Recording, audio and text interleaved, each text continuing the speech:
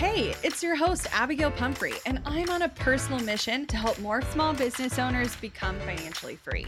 I like to nerd out on all things business, marketing, and most definitely the numbers. I'm talking all the lessons learned as I turned a layoff into a 7-figure online business. I like to share it all, and no conversation is off the table. We talk actionable strategies, biz challenges, and all the things life throws your way. Grief, anxiety, loss, and resilience are all topics you'll find here. So grab a cup of coffee and settle in because you're listening to the Strategy Hour podcast, brought to you by Boss Project. Have you ever absolutely panicked after you accidentally deleted a file on your computer? I know I have. It's not an issue if you've got CrashPlan Smart Recovery. Your files are just a few clicks away and can be restored in a snap. CrashPlan provides the best cloud backup solutions in the market.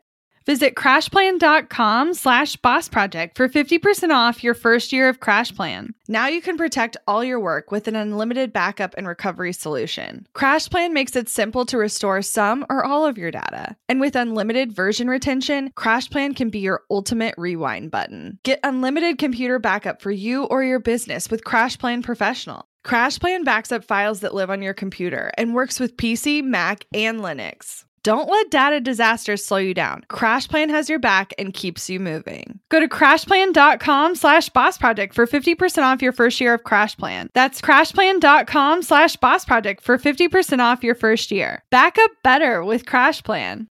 So I have a food question for you. Oh, I love food. So what is your go-to summer dinner? Ooh. Okay. If I could have Brian grill every single day, that's what I would do. Okay. Typically, though, we don't have time for that. And it just gets hot. Like it's hot grilling outside. And so what I will have him do over the summer is smoke like a whole bunch of chicken, like on a Sunday, because it takes a couple hours. And then he will like slice some of it, he'll shred some of it, and then he'll leave some as chicken breast.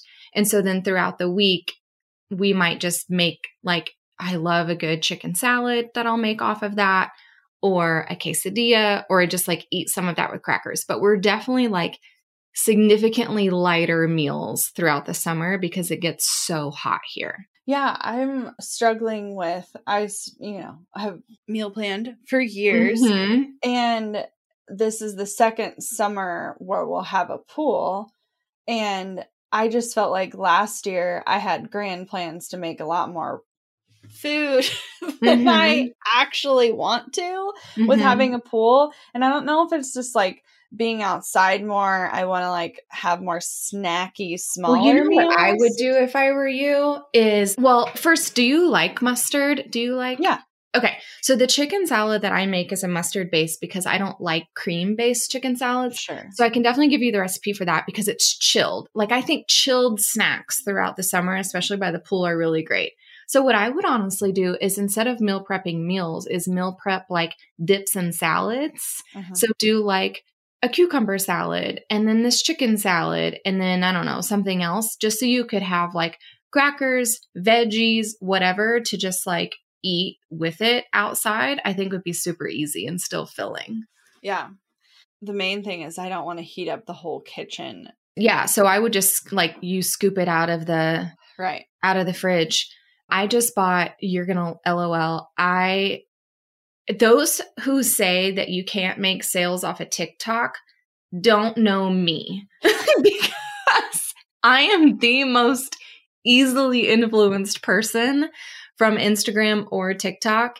And I have bought at least 2 things. No, way more than that. Some of the things that I've bought from TikTok recommendations are like Amazon stuff, like it's beauty supplies. And I've definitely bought beauty stuff from there where someone's like giving a rec after like they've used this serum or whatever. But I've supported at least two specific small businesses on TikTok where they're like, here's my shop and I make these cute shirts. And I like really loved their things. And so I bought a shirt, but literally last night I bought a cookbook that's just meal prep. So I follow one person because, I'm just not a huge meal prep person. It's not a thing for me. However, the way that this person does it, it just feels a little bit different. And like all of the recipes that I've seen her share, they're like, oh my God, I would actually eat that. Yeah. And so I bought her book. It was like $30. Nice. And I get a digital copy, and then she's going to mail me one like later in May. It's just spiral bound. Like, it's nothing fancy, but I'm going to give it to our PA when she comes on Mondays and just be like, pick something light and fun. I'll like flag a couple of them, and I'm going to have her start prepping them because we need some lunches. It's not for dinner. It's for lunch that we need. And so these are specifically individual serving meal preps. So for lunch. Yeah. So I'm excited. I'll let you know. Keep me posted. I will. Okay, so today we're having what feels like part 2 of a conversation that we had part 1 with our friend Jess Ely back in December of 2019. So this is like the longest like part 2 that's ever come about, but some new language has come up around this conversation, and we just wanted to chat about it. Yeah. So I was watching a TikTok of all things, which I don't actually think was developed for TikTok, but that's besides the point. Mm-hmm. It was a clip of Mel Robbins talking, and she was talking about bias, and she was specifically talking about the bias towards action or towards thinking. Mm-hmm. And I watched the whole thing, and I was like, this is the be or doer thing. This is the be or doer thing. And so I sent it to Emily immediately. And then I was like, okay, well, I think what's really helpful here is oftentimes when you have expressed a feeling, but you don't have the words that like other people are using, it can be really isolating. Mm-hmm, mm-hmm. And so saying you're a beer or a doer likely only makes sense if you're like in our world or you know who Jess Ely is. Like about. It's not necessarily a commonly accepted thing. But the way she was talking about it leads me to believe there is a lot of scientific study around these biases. And the thing that was alarming enough for me to want to do a part 2 so many years later was there was this essentially scientific background about how if you have a bias towards action, you're more likely to be happier, healthier, and more successful. And I was like, oh, so what does that mean for other types of bias? And I'm wondering, and this is not necessarily something we're challenging on a scientific level, but knowing that you and I have slipped back and forth between both, do you think someone who has a bias towards thinking can have a bias towards action? And do you think they could use that as a lever? Like, turn themselves into an action taker? And that's the part that I really want to focus on, because I think what I get frustrated with when we look at, I mean, anything, honestly, whether you're talking about a diagnosis like ADHD or you're talking about depression or, I mean, anything, like, why do all of these things that describe how we act psychologically have to all of a sudden have an angle towards something negative? And like, what's the positive spin we can take? And is there a way that if we do prefer how something could benefit us, is there a way to like manipulate our mind and like change how we act? Well, I love this conversation, and I find it so interesting because over the years I have shifted from being an action taker to being a thinker in different parts of my life. Like, I've ebbed and flowed. And Jess Ely gives her example in that podcast where it has a bias towards thinking, or she's a beer in her terms. And that's who innately she is as a person. Well, in order for her to start taking action, her belief is that beers have to believe something about themselves first before they will take action. Mm-hmm. And what Mel Robbins is saying is that when you are uncertain and you're unsure and you lead towards thinking or in away from doing is where you will like get stuck and where you will create a habit of just overthinking. If you've called yourself an overthinker, that's where you are, right? And it could be about anything. But Jess gave the example about how she wanted to transition out of just the beer, and she wanted to try to believe something about herself in order to believe that she was an action taker. And so she started super tiny. Like, I don't think we can like eat the frog here. It like has to be super tiny. So she started literally with just a habit of flossing every day. She wanted to floss every day. And she told herself, if I floss every day, then all of a sudden I'm taking action on the thing that I say that I'm going to do. And I become someone who does what she says she's going to do. And I think that's the critical element here. How can you teach yourself and create the habit within yourself to become someone who says they're going to do what they either need to do or does what they say they're going to do? Yeah, I think that's a solid point. My actual thought here is that how do I say this? I think the people who have had a bias towards thinking, who can create an action, yes, they are actually the most likely to be. My hypothesis is that they're most likely to be successful, because what they're saying about the action bias is that a lot of times you are acting on impulse instead of logic. Yes. You're making a decision without all the possible information to consider. You're going down potentially a route that's less effective. Yep. But my thought is, here I go thinking again, that if you have the ability to discern and like really take in the information, if you can train yourself to become the person that will take action instead of stew, like how powerful could you be? Yeah. And it's unfortunate because literally in this article, it's saying, as a society, we view inaction as wrong. And I'm like, well, how many times also have we, because we've been aware of this conversation since at least 2019, we've had language around it at least. Yeah. How many times, because there's a big decision that you and I need to make today. Yeah. And that we've been thinking about for many days leading up to today. Today is the deadline that we have given ourselves that we need to finally make a decision. Yes. And when we were talking about it last Friday, so just a couple days ago, you said, are we overthinking this because we're scared at like the change and the decision that needs to be made to take action? Or are we giving this the appropriate amount of thinking because this is a big decision and it's helpful that we're giving ourselves a deadline and we're not being beers. We're still ultimately going to be doers. And I said, I don't know. I don't know where the line is of giving things an appropriate amount of time, because that's the biggest element that you and I have learned over the years. When we give ourselves a little bit of time, not a ton of time, but a little bit of time to sit with the decision. We sleep on it. We spend the weekend. We do a couple pro-con pros. We list it out maybe, but we can't do it to death. And I think that's where you and I are still being like, is this the right thing to do or the lagging thing to do? Well, and so we're overthinking our overthinking. Well, sure, but we won't stew on it. We will make a decision and we will move forward with that decision.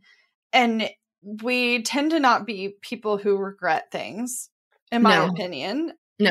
We may see consequences of the decisions we make and we may not always like them, but that doesn't necessarily mean we regret the decision. We just pivot from wherever place we land.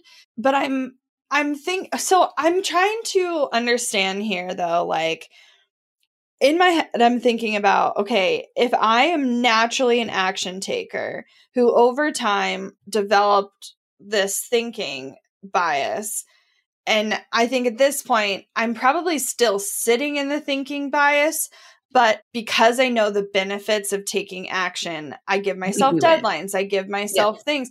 I'm wondering though, if you've always had a bias towards thinking, how can you get out of that rut?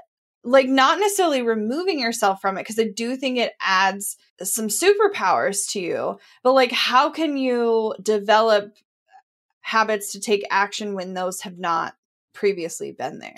You take action. But that's I think taking action creates the habit.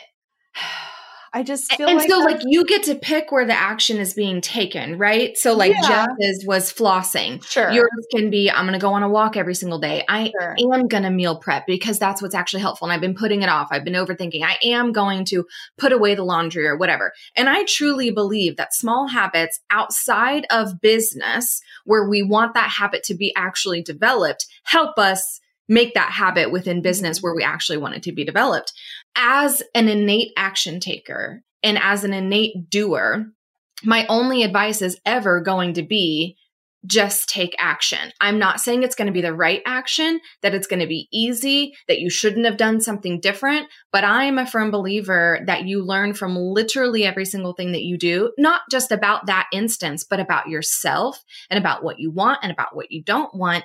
And literally the only way to get that information, to get that data in order to do something differently is to do it.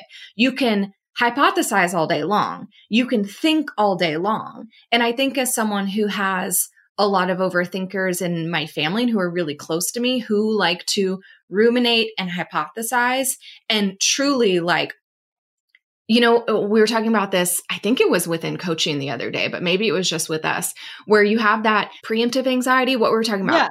Yeah, you're the preemptive anxiety, but it's, go ahead. You know what I'm talking about. But so how our brains don't know the difference between a hypothetical situation and a real situation. No, they don't. And so the hypothetical situation can be stressful, anxiety, whatever we're dreaming up in our head, or it can be positive and amazing and abundant. Your brain doesn't know the difference. And so you're going to have the literal body reactions, stress, depression, sadness, excitement, whatever it might be, based on the hypothetical scenario that you're picturing. And so you can do that. You can think and you can hypothesize in that sense, but you also need to ask yourself, is it helping you or is it hurting you? And I just like to live in a reality versus a hypothetical world and day. And because I grew up like escaping my things that I didn't want to confront by just dreaming up hypothetical situations that I didn't actually have in my life. And so I think that I am just so adverse to that now because it just brings me down that anxious route that I'm just like, I'm just going to do something and however it falls, and I'll deal with the consequences. But I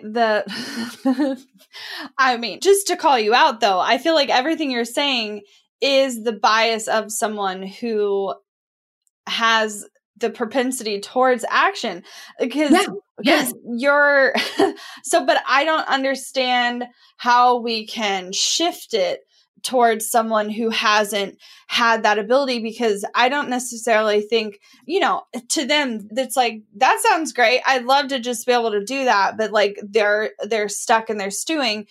But I don't know. I definitely feel like it's saying the action pieces are coming from the stem of needing to control. Mm-hmm. And by taking action, we feel as though we're actually doing something to forward ourselves or better our situation. Yep. And so feeling like we can change something feels better to us than in action. That's what I'm saying is, as an innate doer, my only advice will ever be just do something then.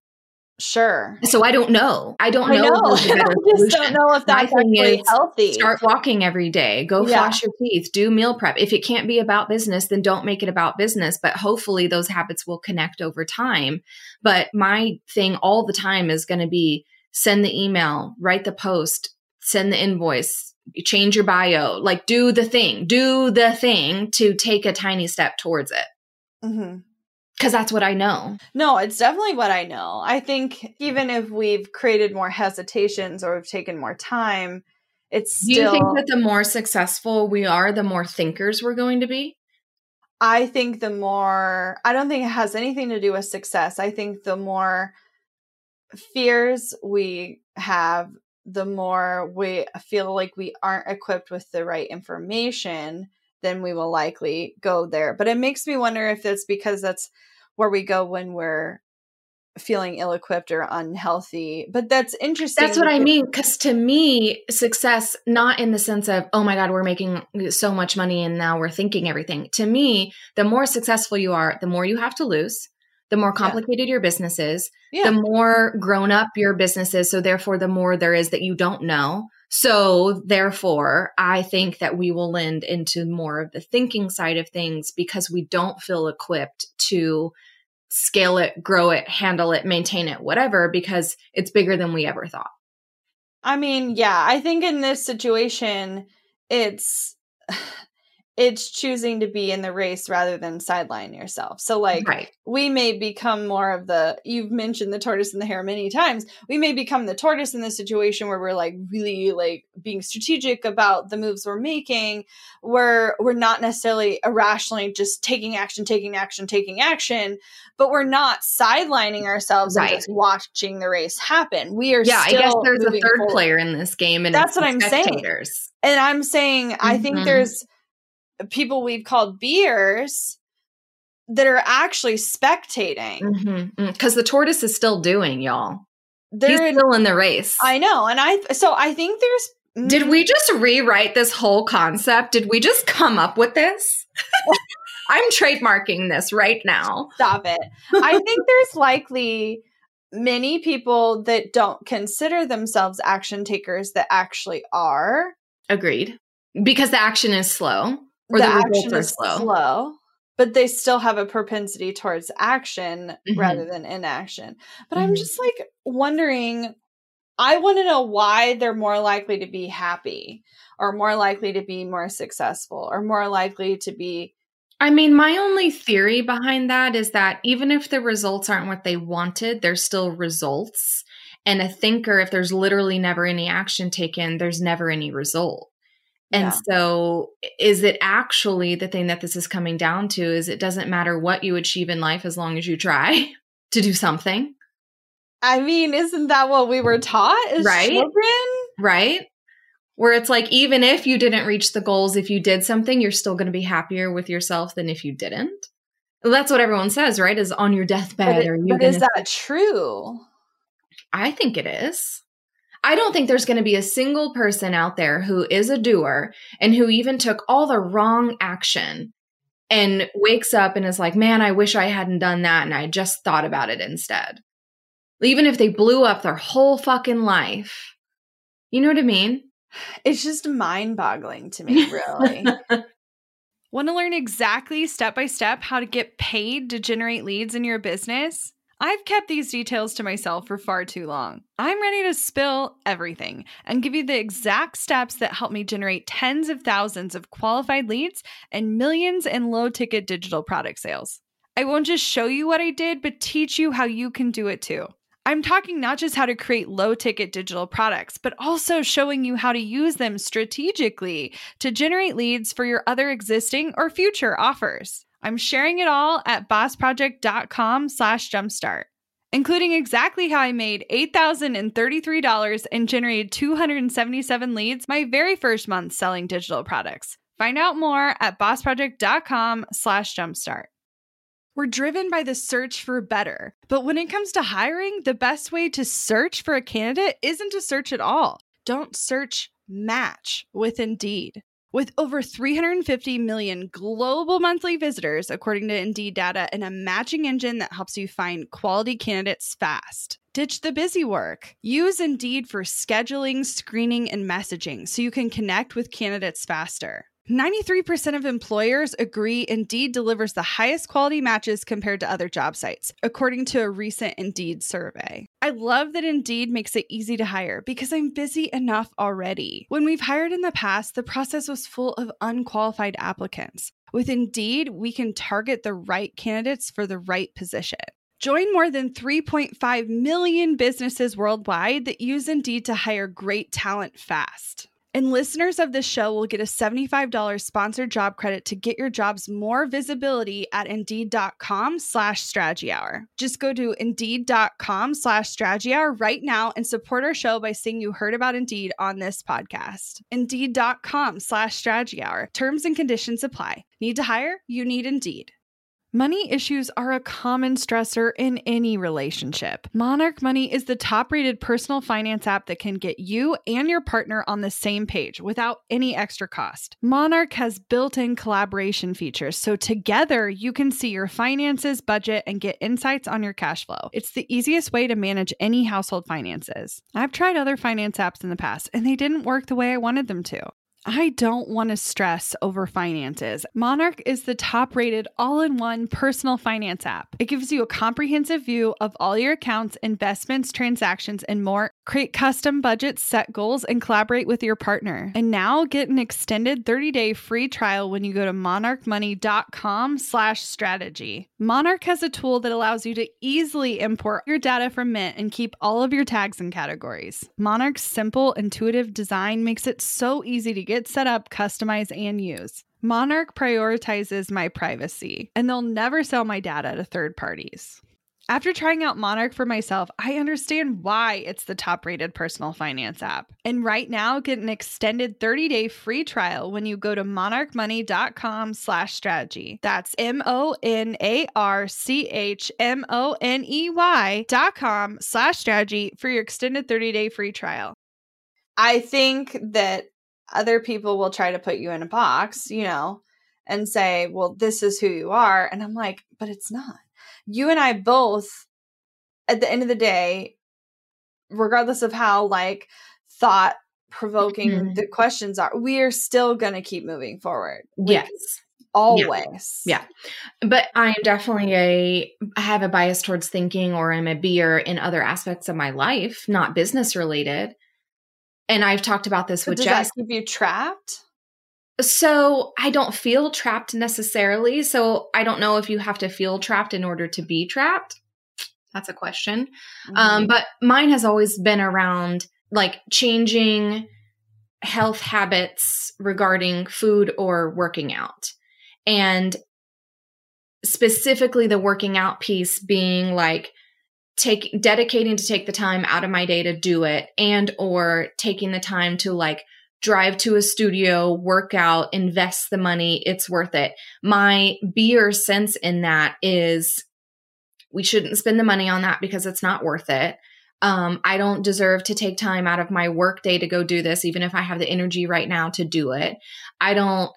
It's too extravagant to hire a personal trainer or a dietitian to help me figure out some food plans and goals. That all of that is just extra and it's not worth it. And I should just be able to figure it out myself. And if I just research more and think about it more, then the answer will come and then maybe I'll do something about it. But I know that I never will. But is it because you actually value other areas of your life more and that's why you're taking action in those areas? But shouldn't that be the point, is that you're able to take action in areas that you even don't value as much as others? No, I don't think so at all. I think because that's a learned behavior. That's not something I think you're born with. I wish I could remember the term, but there's this specific term that talks about your likelihood to keep promises and whether they're internal or external. But when we're talking about work, more often than not, while it can feel like it's promises towards yourself, it's not. No, I keep more promises external than internal. Absolutely. Every single day. So, but if that's how you react, then of course your business is more successful than quote unquote your health. Right. Because unless you were faced with, in my opinion, something that was going to threaten my Penelope and you know what I mean? Unless your health was to the point that it was going to hurt other people, it's not going to be the thing that you prioritize. But that still seems unhealthy to me. I don't disagree, but that's not, I think that's just another form of bias. If you're more likely to keep promises towards other people, you're going to keep building up that community and you're going to keep taking care of everyone else. And whether that hurts you or not is technically your choice. But that's what I mean though, is shouldn't you then value those things just as much as the other things, knowing that you don't keep promises to yourself? I feel like you valued it more than you would give it more action. I don't know how you change. You can give everything in your life and business the same amount of action. I don't think that's literally possible. I think in the same way we talk about there's no such thing as balance, it's sort of that thought of, well, you set your priorities and whatever remains your priority does technically win. Mm-hmm. And so like, it doesn't mean you're stuffing your face with junk food and like going off the deep end. Right. But it may not mean you exercise every day. And, you know, and so like, I think. So Jess pointed out something, and I think this is taking it next level deep, but I always love her perspectives. So I've talked to her about this multiple times because I'm in the bias of thinking towards that entire arena of my life. And so her perspective is, okay, well, if you are someone who, you know, your business is successful, your friendships are successful, your relationship is successful, like as in my marriage, your parenting is successful. If all of these things are relatively successful, and for me, they might not be to you, but for me, they are. Do I always have to be the person that's like, oh, but this thing over here, I'm not good at? Because innately there has to be something that's not thriving.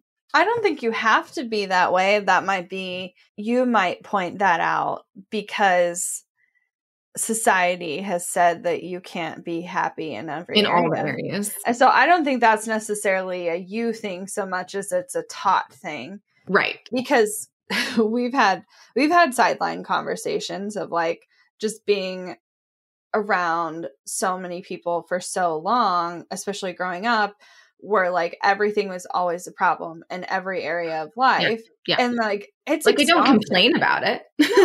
No, but that's the thing. It's like, if you've just watched people complain about their spouses and their relationships and work and da, da, da, da, and it's like, oh no, I'm actually really happy with this thing over here. Well, of course, your taught behavior is that you have to complain about something. Right. And so, but I think, in my opinion, there may absolutely be things that are getting your less attention, but that doesn't mean you're upset about them. Or it doesn't mean that like they're a problem. Mm-hmm. Like health, to your point, is not my main focus at the moment, but I'm not over here being like, oh, it's falling apart and I'm fat and I need a whole new wardrobe. And like, no, like if I kept doing that, I would feel like shit all the time. Like, I work really hard on the weekends and plant plants, but like, I don't necessarily need to work out every day in this season, you know?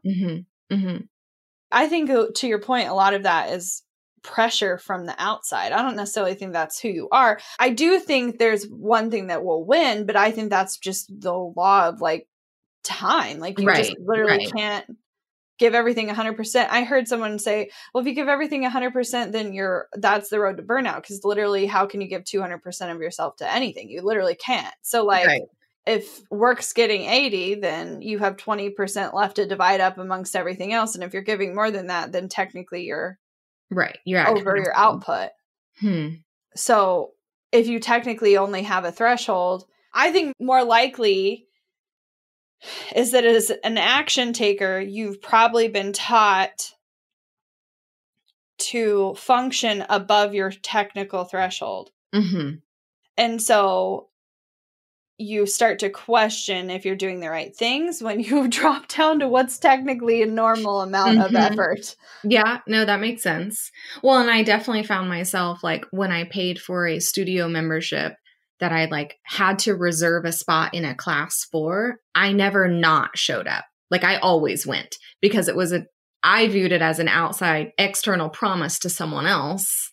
Yeah. Well, the person teaching the class, if you weren't there, that would be frustrating to them. If you filled the spot and someone else couldn't be in the class because you filled the spot and then you weren't there, that's disappointment to them. I totally get that. And I think there's ways that you actually utilize that to be the kind of pressure you need based on what you're wanting or looking for. Like if I made our business about me, just literally like it wouldn't be I mean, half of it literally might even be, as crazy as this sounds, you and I having a partner may be a massive part of it. And that's why when we talk to our incubator clients about like, I get you might be nervous or anxious about growing a team and feel like it's really overwhelming, but I promise you having at least one other person in your corner can help you hold yourself accountable like no other in all the best ways. And I think we've been asked so many times, you know, how have you guys grown in the way that you've grown? And how have you guys, you know, seen the results that you've gotten over the years? And it's not innately like, oh, it's because our superpowers come together and we can just take over the world and we're so smart together and all of these things. There's definitely aspects of that, but it's truly because I show up because you're there, because I can't not do this thing over here and I can't keep pushing this thing over here. And as our team has grown, that's come even more. Deadlines have held even firmer than they've had in the past because there's more than, because even with you, it's super easy to just be like, I'm not doing this or I'm going to push this or whatever. Yeah. And we've had that relationship over the years. But when there's members of our team that are waiting on me to do something so they can do something over here, I'm going to do that thing. Yeah. Yeah. Interesting. Yeah. I don't know. So this other thing popped up when I was looking into this, and it was saying that, okay, so you and I have said, I don't know if there's actually such a thing as a negative or positive, and like really we can make something a superpower or not. This is saying that we can have cognitive cold bias or cognitive hot bias. Cold meaning mental noise, or hot being motivational. Say more words. I don't necessarily have more words necessarily. So like noisy information, meaning it requires more processing, I would assume.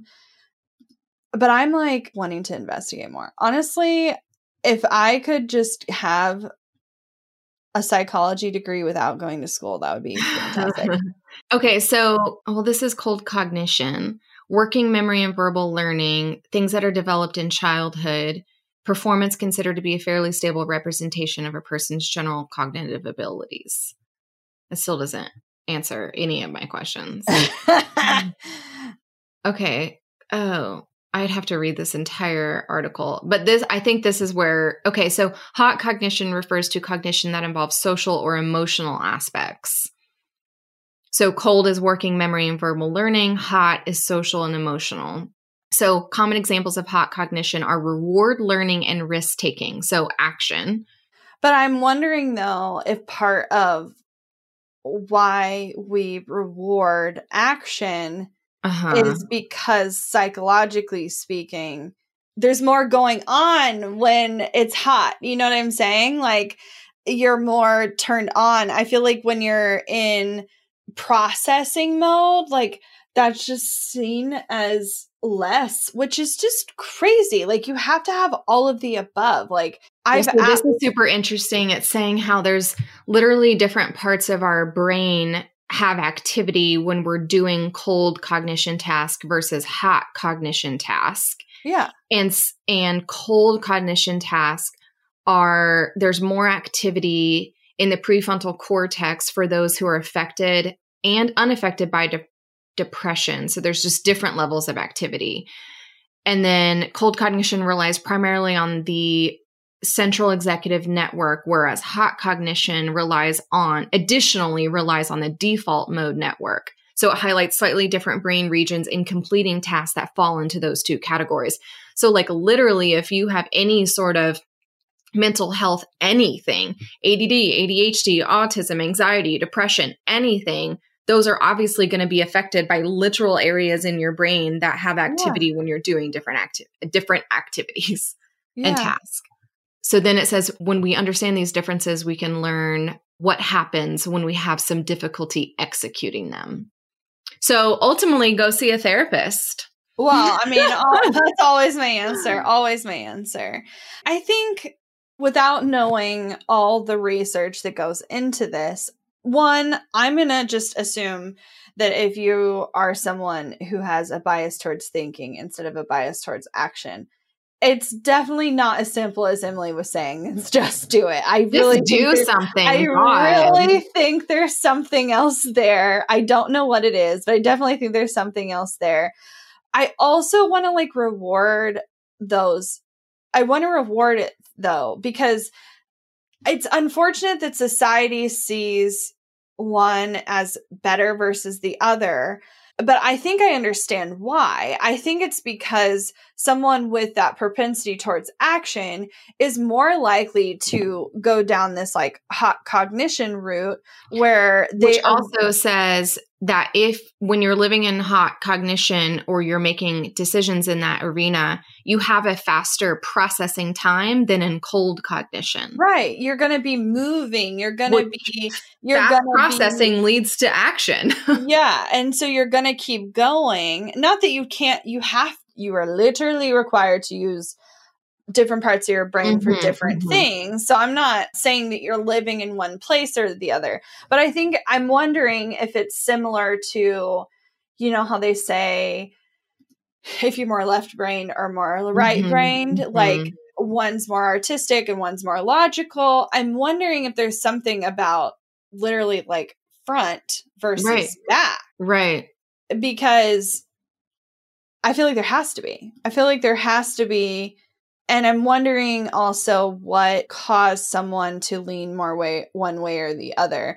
The thing that I want to remind you is that action is actually the bias that, like, from evolutionarily speaking, is the more rewarded one, because action meant you got up and ran when you had a threat. You know what I mean? Instead of thinking about the threat. Right.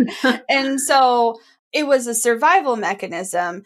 And I'm going to just put a guess out there that if you developed action, you likely had early childhood trauma because you sought to move away from or out of a situation. And then that becomes a cycle for you. But I feel like there's got to be superpowers for these people.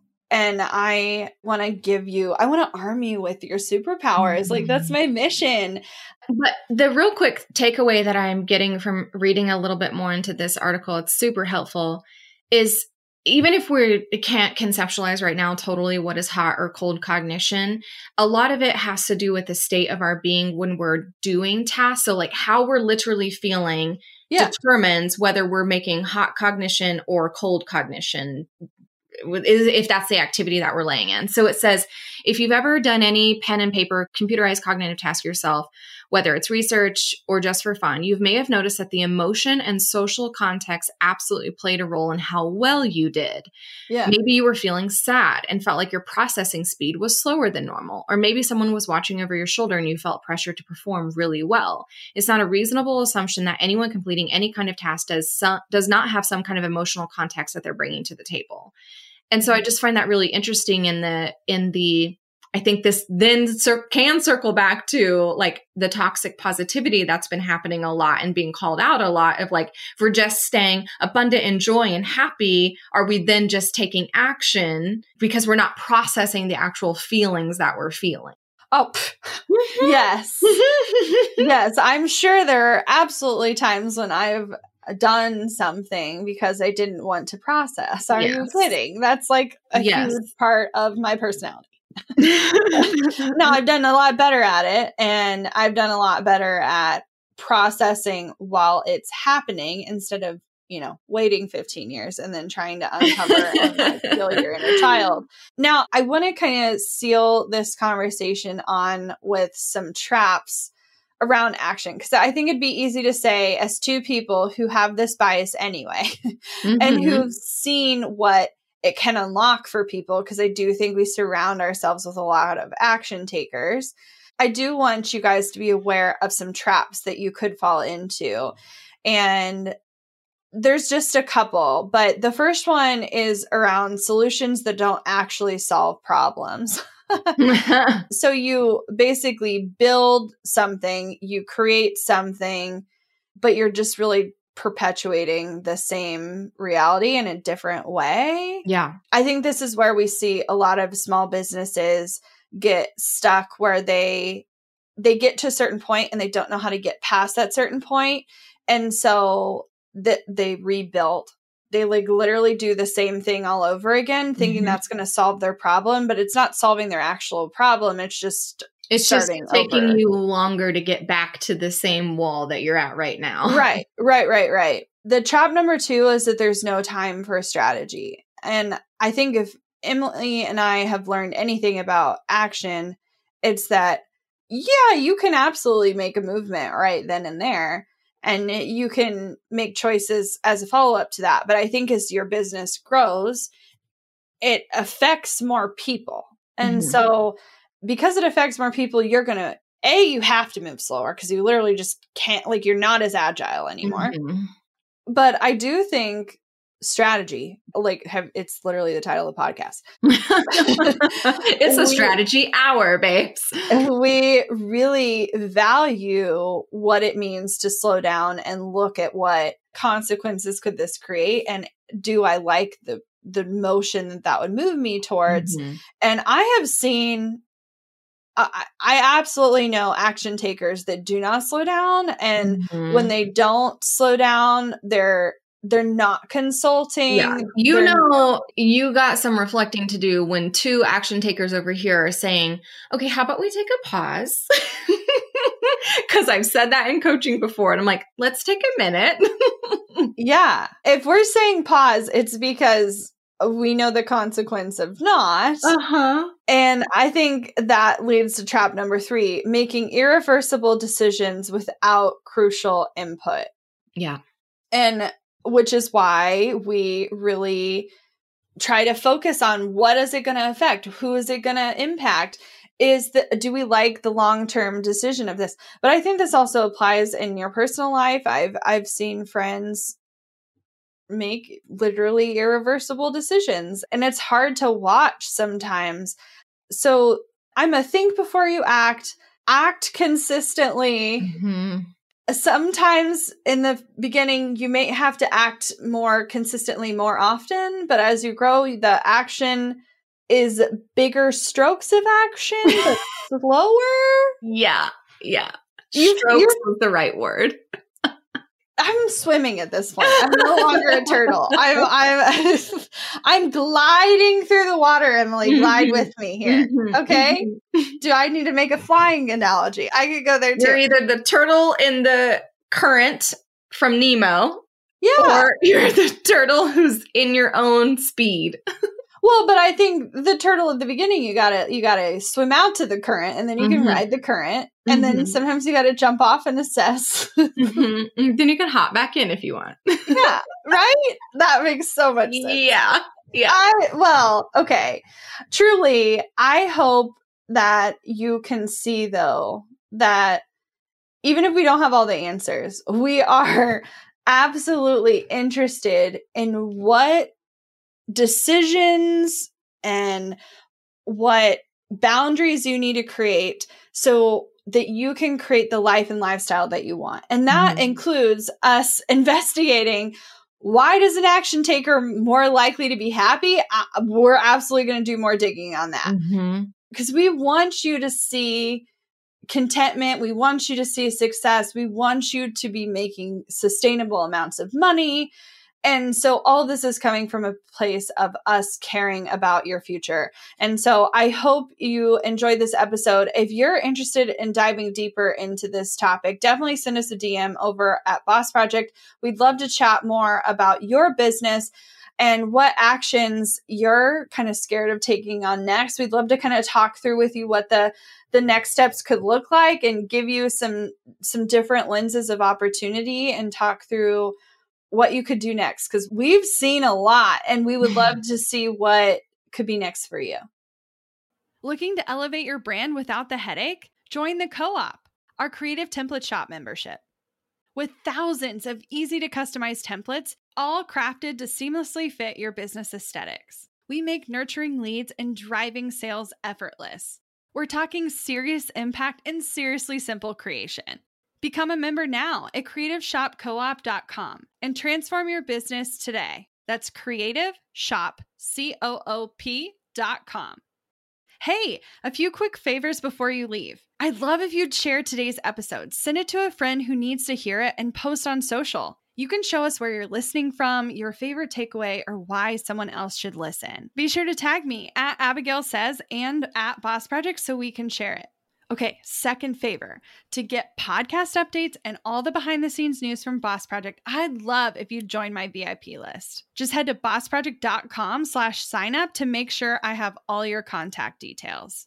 Really love the show? It would mean so much to me if you'd leave a rating and review. It not only helps more listeners find the show, but allows us to bring on quality sponsors so we can keep bringing you this valuable content for free. Thanks so much for listening. Until next time.